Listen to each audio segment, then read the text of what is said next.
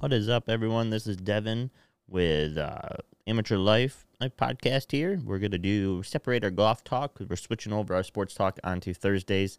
And so golf talk, since they only start Thursday mornings, we're going to try to do our golf talk on Wednesdays so that way we can get our picks in. So that way if anyone follows along, which we highly do not recommend because we have done shitty lately, you can follow along with our picks and see how we do compared to how you do. With me on the line is Cavi, who's normally in. Say hello. Hello. All right. Hey, so we're pulled up last week's was a team event, the Zurich Classic. I gotta be honest, after watching some of those rounds, I kind of don't care for team events. I don't know how you feel about them. I love team events, but that one, not. I mean, it's cool for something different, but it's not that entertaining. Yeah, I just was bored watching it. Maybe because Sheffley and Cantley won it from day one on. They never lost. So yeah, if it was more of like the top 20 players are all playing together against each other, I think it'd be a lot more entertaining. But it's not. It's a lot of kind of nobody you really heard of, a couple powerhouse teams, and they kind of normally run away with it. Like kind of what happened. Yeah, I mean, Cantley and yeah, second place wasn't too far behind at, only 2 strokes, behind them. Burns and Herschel was second place. And then, third place was 5 strokes out of the lead, Redmond and Ryder. Then there was a tie for fourth between 5 different teams that were all 6 strokes out. So, it, like I said, with them just kind of pulling away, I tried to tune in, after day one, and like day one was interesting because, anyone had a shot. Day two, I turned in, and they just kind of, was playing the best, out of any of the teams. So it was just kind of like by Friday afternoon, before they even started on Saturday, I'm like, yep, they basically won it. This is over already. yeah. My pick was Max Homa and Taylor Gooch. Can you see if they even placed in like the top 20? I want to say they did, but they were struggling kind of day 3. Let's see. And then it was also cool to see there was a father-son in there that played pretty well. That was kind of a big storyline of that event. So that was cool to see. Who'd you say it was again? Max Homa. Max Homa and Gooch? Yeah.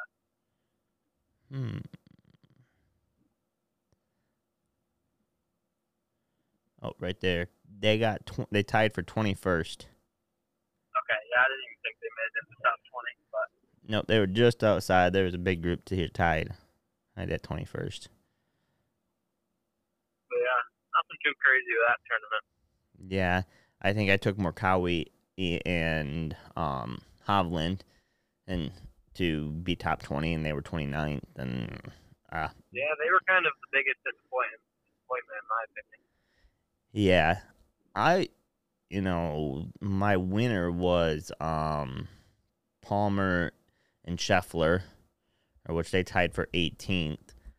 So, Scotty's been one of the hottest golfers around, so I was hoping he could kind of carry this Palmer guy, which is Palmer, a guy always gets teamed up with the number one, has won the tournament like the last 3 years. So I was kind of banking on that little strategy, but that didn't pay out.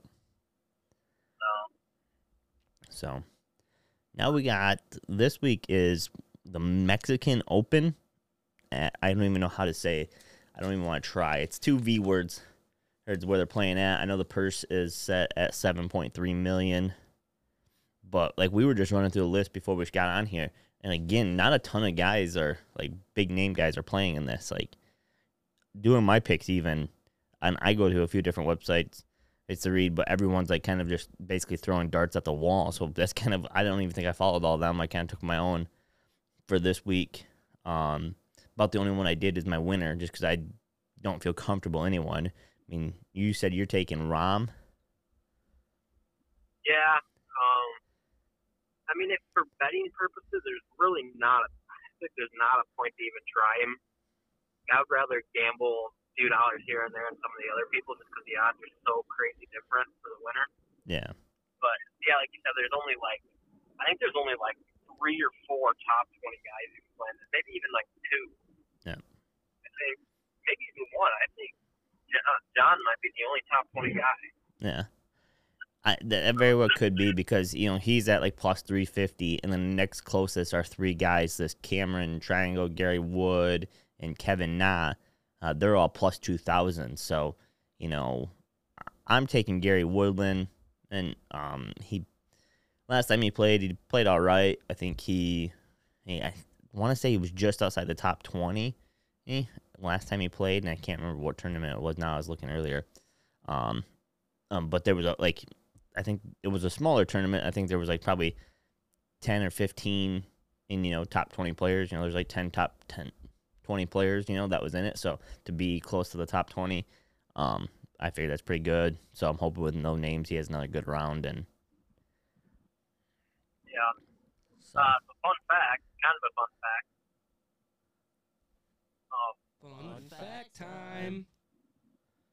So it's about John Ron because he's kind of the only one playing. I kind of just found this out today is he actually plays weaker lofted iron than pretty much everybody else, which is kind of crazy because all these tour players are already playing like the tour irons, which are like the blades basically. They're super hard to hit. They're super weak lofted, and it just makes it they're so consistent. It just makes it more controllable, and he actually weakens his loft because he has such a bowed wrist, which basically means he shuts the face down and impacting his dynamic loft is pretty much changing his club like a 7-iron to a 5-iron club. So he actually plays with weaker loft. Same with Dustin Johnson. Him and Dustin Johnson are kind of both the same, but I thought that was kind of interesting. Yeah, that is. So do you have any top 10s or anything like that you're taking this week? Yeah, so I have 2 top 20s, and I'm kind of just going basic this week, just because, like you said, there's not really many names I know. And a couple that I do know that's been playing okay that should get in the top 20 here is Cameron Champ and Brendan Todd, and both of their odds are probably, they're probably like minus odds. Yeah. They're plus 225, plus 240 for top 20, but those both are 2 young guys who've been playing well that can definitely squeeze in the top 20 with those plus of odds. You might as well take it. Those are kind of two that I'm looking at for top 20. Yeah.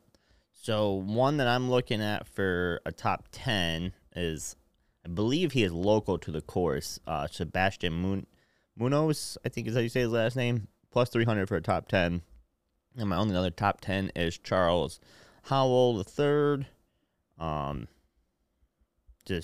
He was one that's popping up a few times, so I'm like, all right, if a couple different people are taking him for top 10, then, worth a shot. So I took him there. That's plus 500 for him. And then my top 20, I only got 3 guys I'm taking for top 20.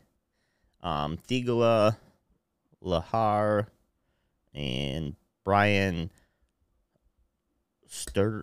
I don't even know how. Sturd, maybe? Stuard. So these are plus 300, and Brian is plus 400 for top 20. So. Yeah. One thing kind of quick is I remember our very first golf talk we did. I was like, Thigala is a young gun. He got the sponsored invite, and he played super well the tournament before our first podcast. And I was like, he could be the guy this year that kind of comes out of nowhere and plays. And he's literally played well in like one tournament. That's it. So he's kind of been a letdown. But I kind of do like your pick with him. I think you said he's a top 20. You have him? Yeah. For a top 20. So I do like him for top 20. I may throw him in mine as well. Yeah. Top 10 for me, I kind of went a little bit down the list just because, like I said, this tournament is just throwing darts, kind of guessing. But I'm going with both at plus 500 for top 10. Kevin Streelman and CT Pan. I think CT Pan has been playing actually pretty solid golf. And Kevin Streelman is kind of a more well-known name who's not that great. But both of these guys I could see squeezing into the top 10. And plus 500 odds are actually pretty solid. So. Yeah. Yeah, I mean, normally I look for higher odds than what I'm taking on these. But like I said, this week is just... This is like throwing darts at the wall this week, so I kind of took a little bit smaller. Then maybe hopefully it'll be a little bit safer when they pan out.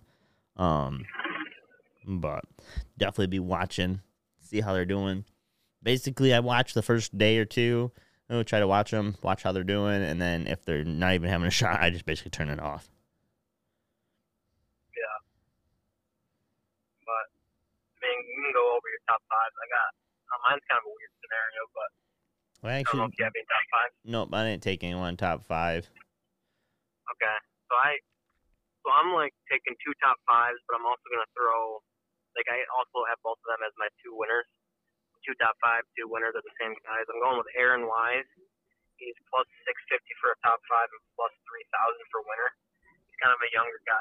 He's been playing pretty solid this year, and I mean he's predicted top 10, so I think he could get the job done. And then obviously John Rahm plus 190 for plus 100 for a top 5. And plus 350 for a winner. I mean, I just don't see how he doesn't win. And I mean, he's number 2 player still in the world right now. So he's kind of been struggling, but this is kind of his event to win. And I think he'll get it done. Yeah, I could see that. I hope, like, Rahm has to have a bounce back, I feel like, at some point. Like, I just don't. He can't go from the number 1 golfer and just fall off, you know. He's got to have a bounce back at some point. Yeah, exactly. And I think this is a perfect tournament where he gets to prove that he is the clear top 5 guy that could easily win this event by 3 or 4 strokes. And I think he kind of needs it going into the PGA Championship here in a few weeks. So just really look for him to come out strong. I mean, a couple prop bets that you probably look for is, I mean, I don't really know. See if I can find any.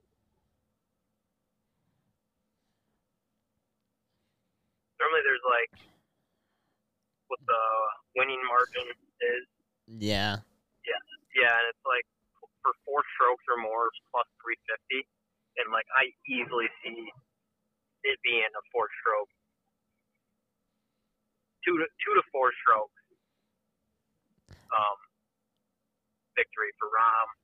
Normally they have, I can't see it. Normally they have like what the total score will be, and normally it's around like, oh, will it be over under 13 or 14 under? Yeah. I don't see that. But No, and being a smaller tournament, they may not do all the prop bets. Yeah, if you could find that one though, I'd go with over the amount. I think John Rahm's gonna win it with like 18 under, something crazy. I mean, for your sake, I hope so. But for my sake, I hope this Gary Woodland does it. Yeah, like you said at the beginning, we've been wrong quite a bit, and these smaller tournaments are a lot harder to be right on than wrong. So yeah. Well, I think that's all. I'll probably do like a little social media post of our picks, just listing them, and then